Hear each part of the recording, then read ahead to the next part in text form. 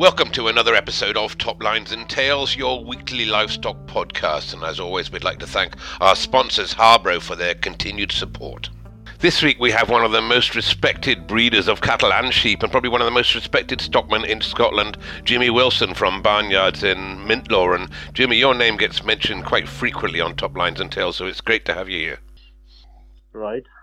And Jimmy, I'm right in thinking you've probably retired from farming now, have you? Or you still running the farm? No, I sold the last of my land just 6 months ago. Okay.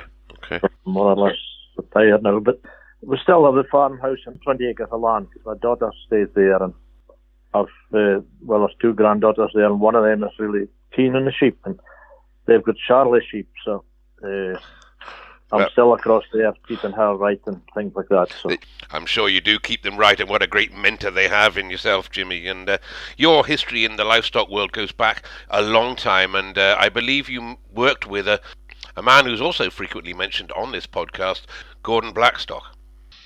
I did. I started off there, yeah. Can you tell me a little bit more about Blackstock? Obviously, he was in Angus and Shorthorns, and a very well-respected man, I believe. Yeah, he was a bit of a character, Gordon. But he was with Cecil Moore's originally, and then I remember when the Bapton herd transported from Surrey, I think it was, by train up to Cairnbroggy. Mm-hmm. That would have been, I don't know, in the 50s maybe. It was 50s, yeah. And then he took on the farm at Den End of Strichen, and that was where I went to work for him, and he got some Suffolk sheep, but that's why I landed there with him. But then sadly he was killed in a motor accident, of course, so I only had about a year and a half with him. Okay. But he was a bit of a character, a great stockman. What age would you be when you went there straight from school? Oh no, that was when I got married. Okay. I would have been, I wasn't very old then, 22 or something. So that was what got me started in the Suffolks. But he was a great man, wasn't he? As you said, and the Bapton herd, of course, were fantastic. And he was one of the men that instigated bringing in the polled Shorthorns into the country. You'd have had Shorthorns, yeah, I guess. Was. Well, it was the Den End herd that I was with, of course. Okay. And he bred some fantastic cattle. He was well known over the whole world, really. Mm-hmm. And he had a great way with cattle as well. If there was a awkward beast, he would take it, and somehow or other he could just handle it. Good. No, he was a tremendous stockman. And that was the year he showed that bull Den End Glen Lake, which was, I think he was a ton. That was about the first short hunt to be over a ton in weight. And a lot of people said he was too big, but he wasn't. When you see him nowadays, he wouldn't have been very big. It's funny, isn't it, when we go back to some of those forward-thinking guys like that, when everybody was going for the little cattle going to Argentina, there were one or two that realised that the breed wasn't really functional without getting a bit more size back in. Yeah. Okay. He was killed, of course. Everything had to be sold up, and and I think that year we bought this Suffolk sheep in Edinburgh, Benacre King Kong, we called him. Okay. I think he was a top price lamb at 700.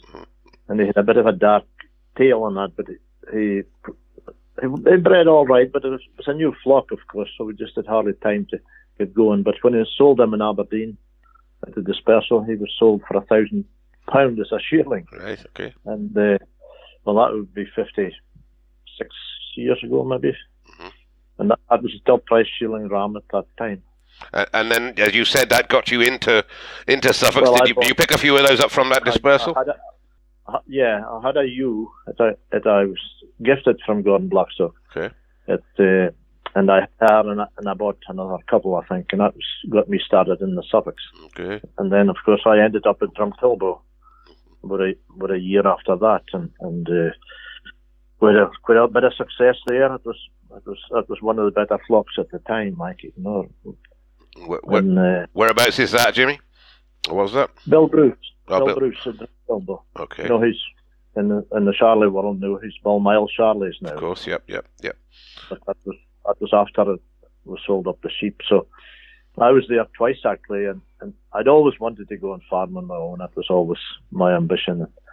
And of course, I decided to go back and back home here and start up my own. And while I was there, we had a couple of Highland Championship and the top price in Edinburgh. But he had a couple of shepherds in between me, and it wasn't very successful, so he decided to disperse them. Okay. So I went back for 18 months, probably. It was 18 months, I think I agreed. Bill was president of the society at that time. Okay. So I built the flock up and won the Gold Cup, and I think we had maybe the top price in Edinburgh that year. The Drumkilwood Duke, I think it was called. It sold to Willie Laurie. Okay. I think it was 1,500 guineas or something like that. My memory's just not as good as it was. But we're talking, what, 70s here, in the early 70s maybe? Yeah, that's when it was. Yeah.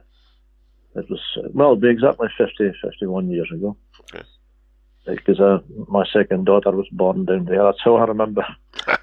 So, anyway, but the flock, I remember, but they would average, and they thought they might average, something like 50 or 60 pounds or guineas at that time, and I think they averaged about 160, which was a fantastic price. I think the top price due was 350 or 340. But anyway, Bill, he said to me, well, if I bought anything, he would give me it at half price. Okay. Or was it, or maybe for nothing, I forget. I think it was maybe half price. So, of course, I bought 3. And then after the sale, he says, well, I only meant you to buy 1. And I didn't have much money, but then Bill very kindly said, well, I'd had twice as much for his sheep as he expected, type of thing. So he gifted me the 3 ewes, and that was 3 of the better ewes. 2 of them did a lot of good. I won the Highland with a ewe lamb that I bought. The next, one of them didn't do much good, but the other 2 was the base of my flock, and that was a lot of my success was from there on. Okay, and that would be the Bridgetown flock, of course. So that's roughly when you started then, back then. 1966, my flock. That was when Gordon Blackstock was killed. That's when it was established. But I didn't do much the first year or 2 until after the Drumkilwood flock. So. And of course, you're in amongst a nest of good breeders in about that area that you are there, and a lot of them all came to the fore. Would be some of those would have the same foundations as yourself, or the Muresks and such like. Yeah, well, there was a lot of good breeders up in Scotland that time. There was Scrine and Willie Porter and the Barnes flock was a renowned flock, and then the Mayers and Muresk flock. But that was it. And that was the Donnan flock was one of the better flocks. Okay. But that was just the time for the Fowry and the Cairns flock started just around that time as well. The boys between you that ruled the Suffolk world for a long, long time after that, didn't you? But as you said, started with some good grounding and good ground as well, some good ground around you. Well, we did. It was the area for Suffolk sheep, but sadly they're nearly all gone. There's not many left. But I remember, well, I had a lorry, and I used to take for the Fowry sheep, the Cairns rams, and Sandy Campbell, the Captain flock. I used to take them in my lorry down to Stoneleigh, and I think a few years we had about half the money out of Stoneleigh came out of my lorry. Yeah. So, and talking, of course, as he went on there, they went from hundreds to thousands, the trade, and there was a lot of money being made in Aberdeenshire out of the Suffolks, wasn't it? Well, there was. I mean, and it was real money then. I mean, money, it was, £1,000 bought quite a lot. Cool. Doesn't buy much now, but and a lot of genuine breeders was, I think, then. I mean, I'll be slated for saying this, but I mean, sadly, some of the breeds have got in just money men, as I would say, really, and not what I would call real breeders, but and of course, well, we've moved on to AI and embryo transfer and everything like that. In some ways, it's been a good thing, but other ways, I think it's been a bad move. Certainly changed the job, and getting even more serious now when you see some of these people with 15 ewes are turning out 200 lambs a year, and it's narrowing the gene pool right down, isn't it? Well, I was on the council of Suffolk Sheep Society for about 28 years, and I'm afraid I always fought against it being allowed without any restriction. I always believed that before you should flush a ewe or a cow, whatever, there should have been proven some sort of breeder to be, it's a lot of people are in for financial gain rather than the breed, I think. Very true. And I still believe that should be today, because a lot of ewe lambs are even flushed now, and heifers and things, and there's no record of how much the breed or anything. Like, if it had been, I think it should always be proven breeders. It's gets into a flushing program. I spoke to Keith Jameson not so long ago, and Keith advocated exactly the same thing. He said the sheep should know, because he said you can be breeding from ewes with no milk, and that's a genetic fault too, when they're not actually rearing their own lambs. Well, I think as one breed is a problem with that, and that would be the reason for it, because I believe they're prone to mastitis, and a lot of these ewes are being flushed, which I think is totally wrong, because it'll catch up with them someday, I reckon. I think it might be doing already, but we won't go down that route too far, because I have a lot of loyal listeners on here. And I'm just going to mention Harborough for a second. It was David Mackenzie. I think he said you were a great mentor to him when he was a young man there. And Harborough fitted right in, didn't they, in that Aberdeen Suffolk scene? They started to put the feed out there and help you guys, I suppose. Yeah, well, Harborough have done a lot for the pedigree world, really, as far as feeding is concerned, and the rations and things, and I think that they've got it about right, I would say, and a man I think it helped them a lot would have been John Robertson from the Rowett. Mm-hmm. He did a lot in rations and health and things, and sheep and animals, and between them they have come up with, well, one of the best rations I would think that you could find in the country. I mean, there's other companies probably just as good now, but Harborough would have been the instigator of that, and I think it was mainly maybe through Mayors at Muresk who did a lot of experiments, I think, with them and that. It would been a big benefit to the pedigree world, I think, Harborough.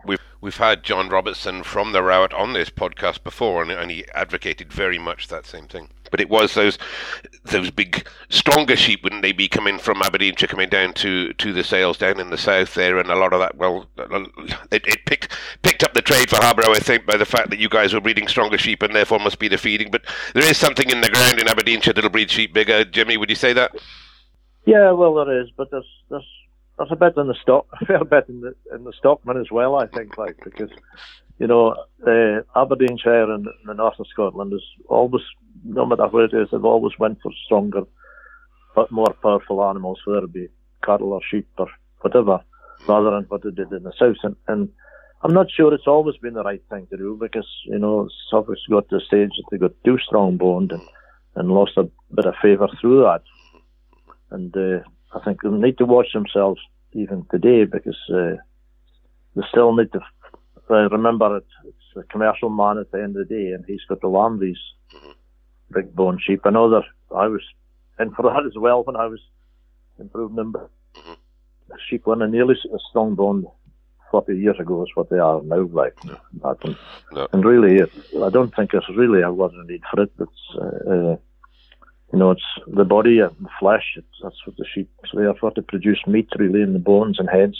Not a lot of good to the butcher. I think if we go down that route a little bit further, there was a bit of a backlash, wasn't there, from the stronger bone ones, and one or two commercial men came in, and the likes of James Alexander and these boys came in with it, with almost a different type, a bit finer boned and more of a commercially minded thing. But they've got to watch it that they're not going back down that route again. Well, that's right. I mean, there's a few of these lads, and they're very able, and a man I think will maybe transform the breed a bit is Willie Ingram. To me, he's got some lovely Suffolks and what the commercial man is looking for. Now, I mean, they've got tremendous bodies and carcass on them, and they've plenty bone, and they've nice heads. They don't have the heads of the other. I think it's just a pity that they couldn't maybe. The breed couldn't maybe hook up with Willie and get a bit of his blood into the Suffolk, and I think it would be an advantage, because for me anyway, I mean, I'm a bit of a dinosaur maybe in the breed, but I think that's the kind of sheep that they want to be breeding, something to suit the commercial man, because at the end of the day, that's your main customer. Sure. And we've had the Logie Derno boys on the podcast, and they do run their own type of sheep up there, don't they? They've got their own breeds of sheep, I believe, sort of the Logies and the Dernos and various things. But able men, the top of their game. But as you said, their commercial market, they're selling a lot of tops, and they know where their commercial man is and what he needs.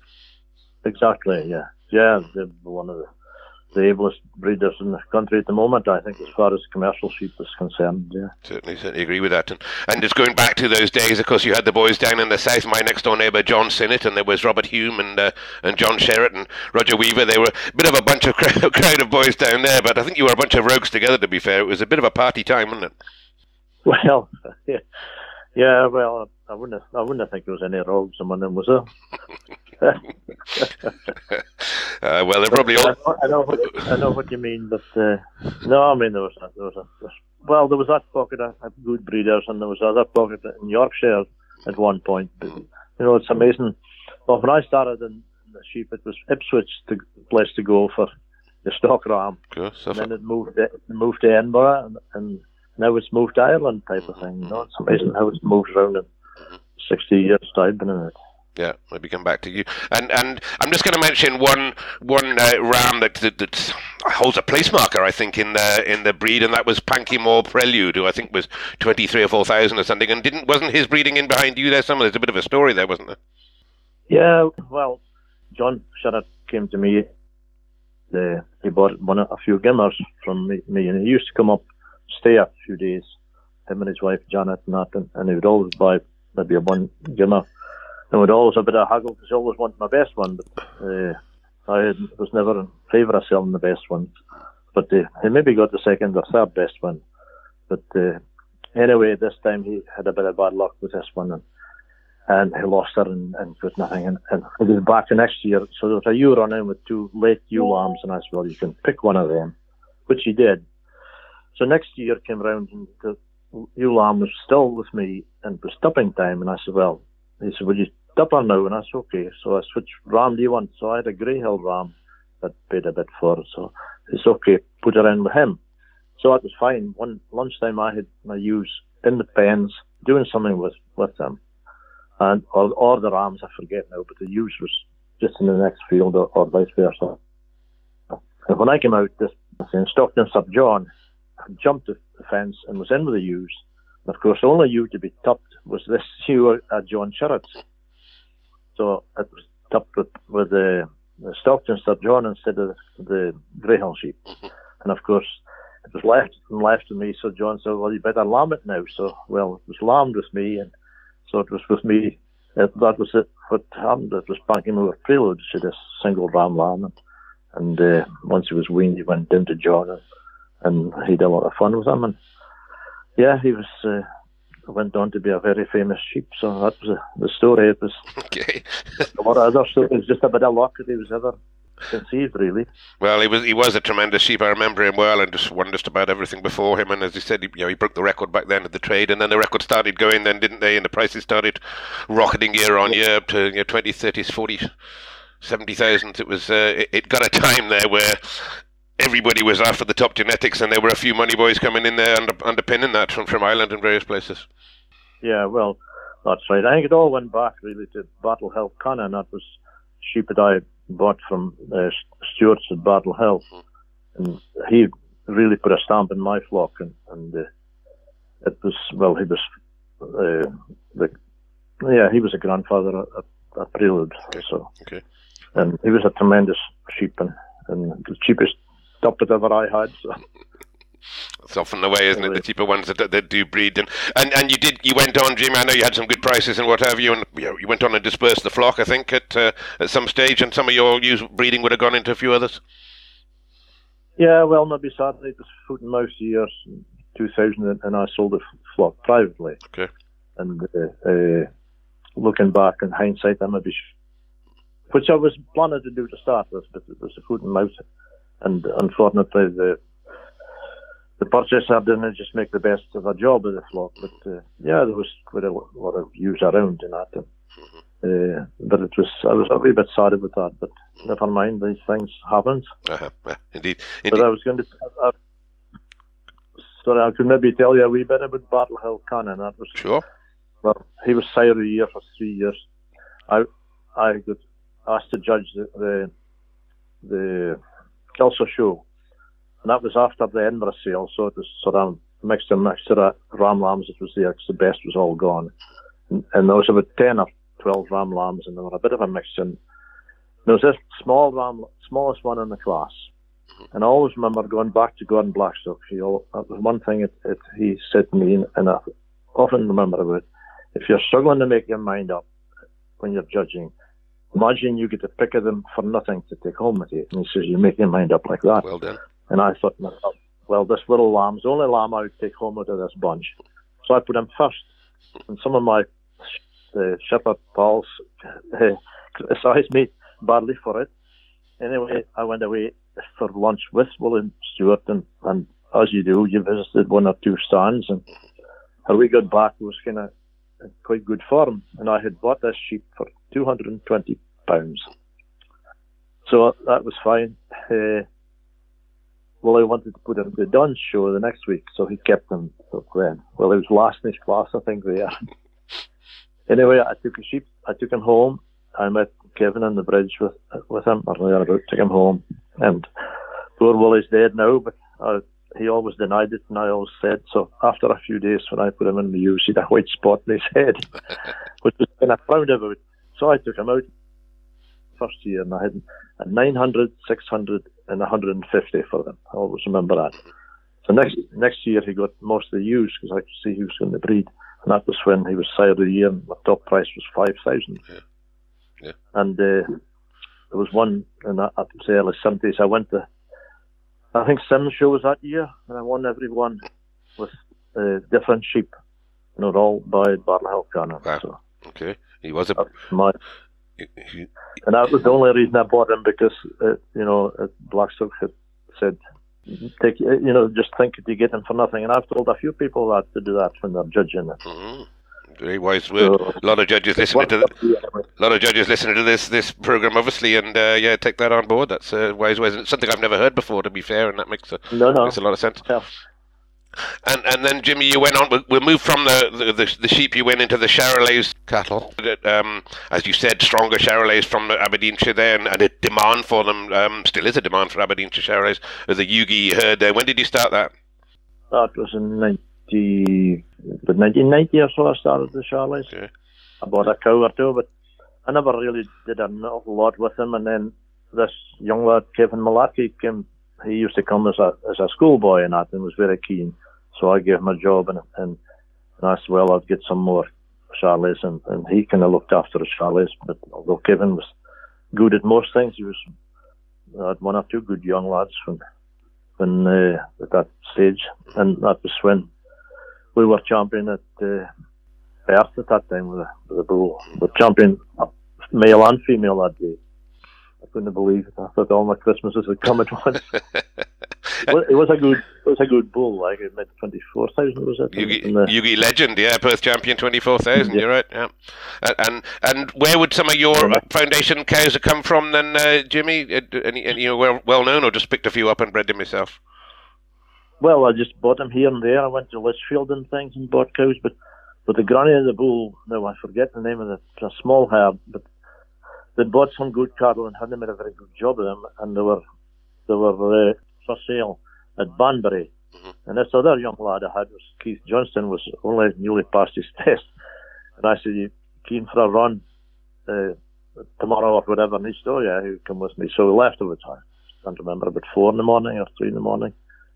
And we drove to Banbury, and I bought 2 cows. And he drove a little bit, but he just wasn't a lot experienced on motorways and things. And we were back home the same night, 1,000 miles round trip. That was one of the cows was no good, but that was the granny of the champion. Uh-huh. The best line of cows. Okay. I know she was like Grange. Oh God, I'm getting terrible pedigree now. She was called Icknield Beatrice. Because, I remember I used to do a few dispersals at that time down about Banbury, and I remember you being down there, so I think it probably the same time. Well, I read about them. And then when I sold my cows when I dispersed them, the Fairhills flock Jim Muirhead bought my top price cow, 9.5, I think it was a heifer calf at foot from that same line, and that's 10 years ago, is it? And she's still going. Okay. And he's I don't know how many cattle he's got in his herd, descended from her. He must have a dozen females or something, because she said twins, and I don't know. I think his daughter Alison, will be a sad day when that cow has to go. But as far as I know, she's got a calf at foot again this year. And she must be 14-year-old or something now. Yeah. But, a profitable cow by the sound of that, then a profitable one, and that's what it's about, is the profit, isn't it? And you went on, Jim, to be chairman of the Charolais Cattle Society 2005. Would I be right? Yeah, that'd be about it. Yeah, I was lucky enough to be chairman, and then I got the honour of being president as well. And I was the same with the Suffolk Society. I was chairman and president of it as well, which was a great honour and something to look back on. But 2005, the Charolais would still be rolling on there. They went through a little bit of a lull, but they're back in now. I think the right ones anyway are still in demand. Yeah, I think that they've got the calving ease a bit better, and that was the thing that held them back, because there's nothing better for live weight game than a Charolais. But that was the only thing. I think there was too many breeders going to France maybe for when those.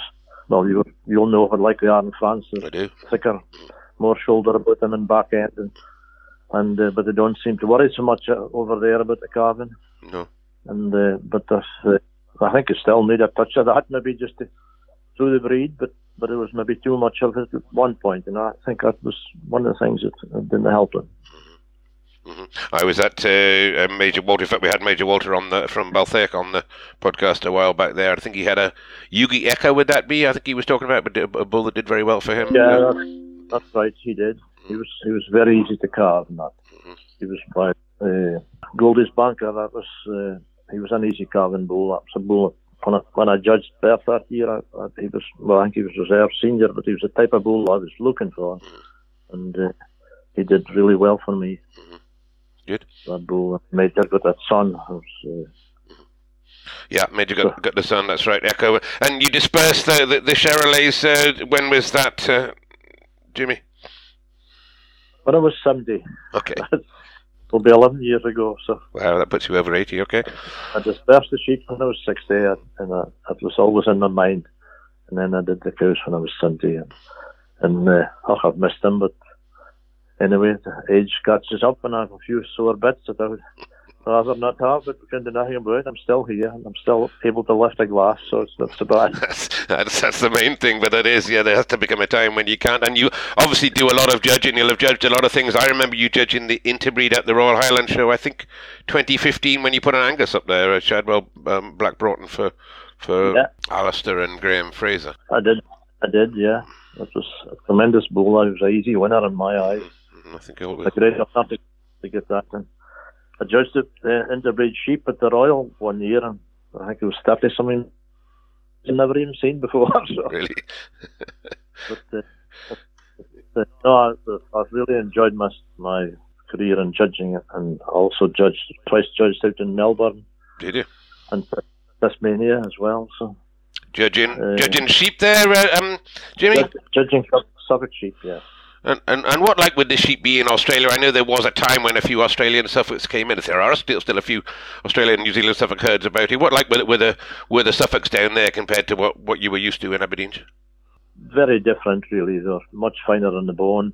They didn't. A lot of them had very brown kind of heads, but then they were a different purpose because they were very fussy about the wool, and that was one of the criticisms of my judging, because I didn't pay much attention to wool because I wasn't experienced in the wool, and I just had to judge them as I would have done at home, like. But there was a lot of hobby breeders, but there's a lot of key.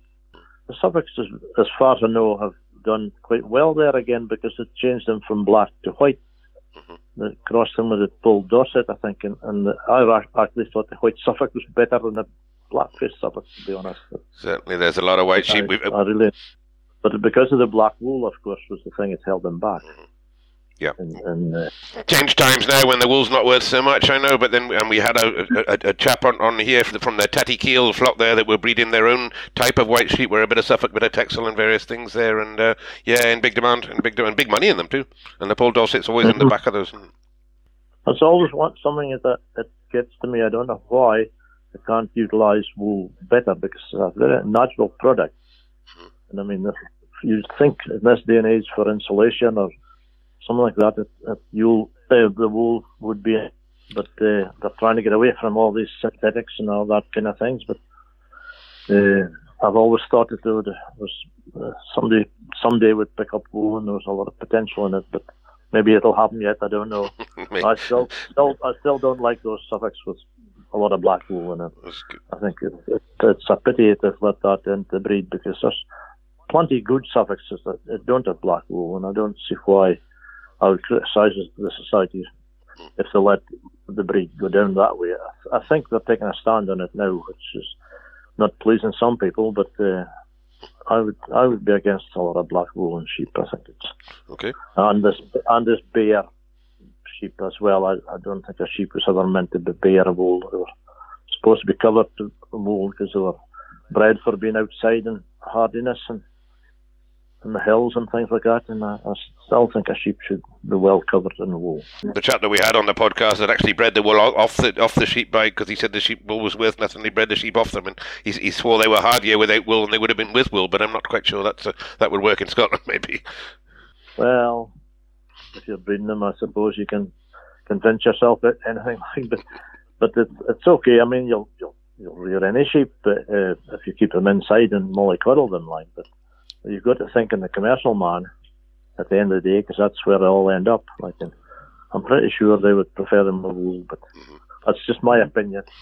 Certainly there's not much wool left on a lot of these Texels now, that's for sure, but there's another controversial point that probably shouldn't go down, and the breed of choice, you said to the top of the call here that you're still at home in the farmhouse there and kept a bit of land, and your granddaughters have now gone into Charolais, is that right?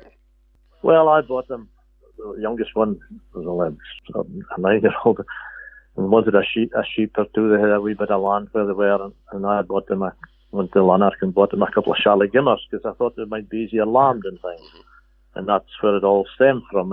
And then, well, the one the Highland Show was a yearling new 3 years ago, was it maybe? Okay. So they've been showing at the Highland for the last, I don't know, 6, 7, 8 years. And they've always done quite well. They've had a few red tickets, and they're never far away. But when Willie Ingram's there, I'm afraid Willie's a hard man to get past. At one point I said it was my ambition to beat him, so we did beat him 3 years ago, but Willie's just a little bit difficult to do it again. And what are your two granddaughters called? Let's give them a shout out then. Is it the two granddaughters that showed them, or just the one?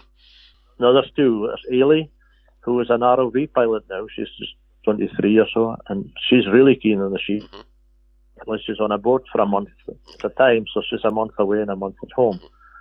And the youngest one is Erin, who's just coming up for 21, and she's also due to have a baby in about a week's time. So, brilliant. So that's another generation. Another generation of you there, and they have had such obviously great mentor in yourself there with the Charolais there. And you said they won a few prizes. Just where did those foundation news come from, Jimmy? You said down in Lanark. What breeding was in there? One came from a guy. God, was it McHardy or no? It was Mick something he called him. And the other one came from Sheena Coggle up in Orkney. Okay. So, but there's quite a bit of Logie-Durno breeding in them now, because Willie was kind enough to let them get an AI'd there first year or two, and had 2 or 3 Logie-Durno rams, like so. Okay. So there's quite a bit of Logie-Durno breeding in them, okay. Because I think it's a bit hard to get past Logie-Durno on the Charolais sheep. Yeah, and other breeds, as you say, as well. So no, that's good. No, well, that's great. You're still keeping your handy there. As I said, it's a good mentor for yourself, and you still get out to the shows, Jimmy, and out and about, and get where you can. Oh yeah, I get out to shows, and I still go to Tainston Market. Not every week, but some weeks and that, and I buy some cattle for chap that bought part of my farm, like so. Okay. So no, I still keep the interest. I haven't much else interest, so I'm too old to get interested in women nowadays. So. I'm sure you'd still chase him if you get half a chance, Jimmy. No, that's an absolute pleasure to talk to you. As I said, a man steeped in a lot of history in the breed, and obviously famous for the things that you've done and have done particularly well, and somebody, as I said before, that everybody respects and looks up to, and I'm sure a lot of people will be interested and of listening to the knowledge that you've put over for us this afternoon. Well, I don't know. I've had a great life with the pedigree world, and some like you, some great nights in the back of the lorry and things, and met some tremendous people along the way, and both doesn't matter, some great shepherds around as well, some very knowledgeable lads I've met, and I've learned a lot from a lot of them. So, no, I have no regrets. I'd like to do it all over again. I'm sure, but it's great that you are passing that knowledge on down to the youngsters, and I know, as you said, a couple of young shepherds you've had with you, and I know you've helped a lot of young ones along the way, and including David Mackenzie, who said be very helpful to him and lent him a few rams and such like, and I think that's commendable that we can keep putting a bit back to the generations. Yeah, well, I like people, and I don't mind giving them any of my experience if I can at all, like the knowledge that I've got. I think that's what we should all be doing, the older generation, because it's the younger ones that's coming behind us. They're the future. I have a lot of faith in them. I have a lot of good young people around, so I know they get slated a bit sometimes, but I have a lot of faith in the young generation. No, brilliant. Well, that's something that we try and do on Top Lines and Tails, is take a bit of that older knowledge and pass it on. And certainly I believe we've done that today, Jimmy. I really appreciate your time, taking your time to talk to me on Top Lines and Tails, and I think everybody else will appreciate it too. Oh, well, I hope I haven't spoken too much about this. And you'll be down at the Highland, Jimmy. We'll try and catch up with you and get a dram when you're there. Very good. All right. We'll look forward to that. Okay, Andy. All the best to you. Cheers. Bye. Bye. Thank you for listening to this week's episode of Top Lines and Tails, your weekly livestock podcast. And as always, we're thankful to our sponsors, Harborough. And if you're looking to get your pedigree stock ready for the summer shows, then get in touch with Harborough to find out what their feeds could really do for you. I mean, Harborough was founded on top quality feeds for show sheep, and it feeds a lot of champions throughout the country. So thank you to Harborough for your continued support. Look them up, please, on the internet or on social media, or contact your local representative. And while you're on social media, don't forget to look out the Top Lines and Tails Facebook page, where there's a whole community there, and you'll find hundreds of photographs and pictures and articles and links and everything to back up this and previous podcasts.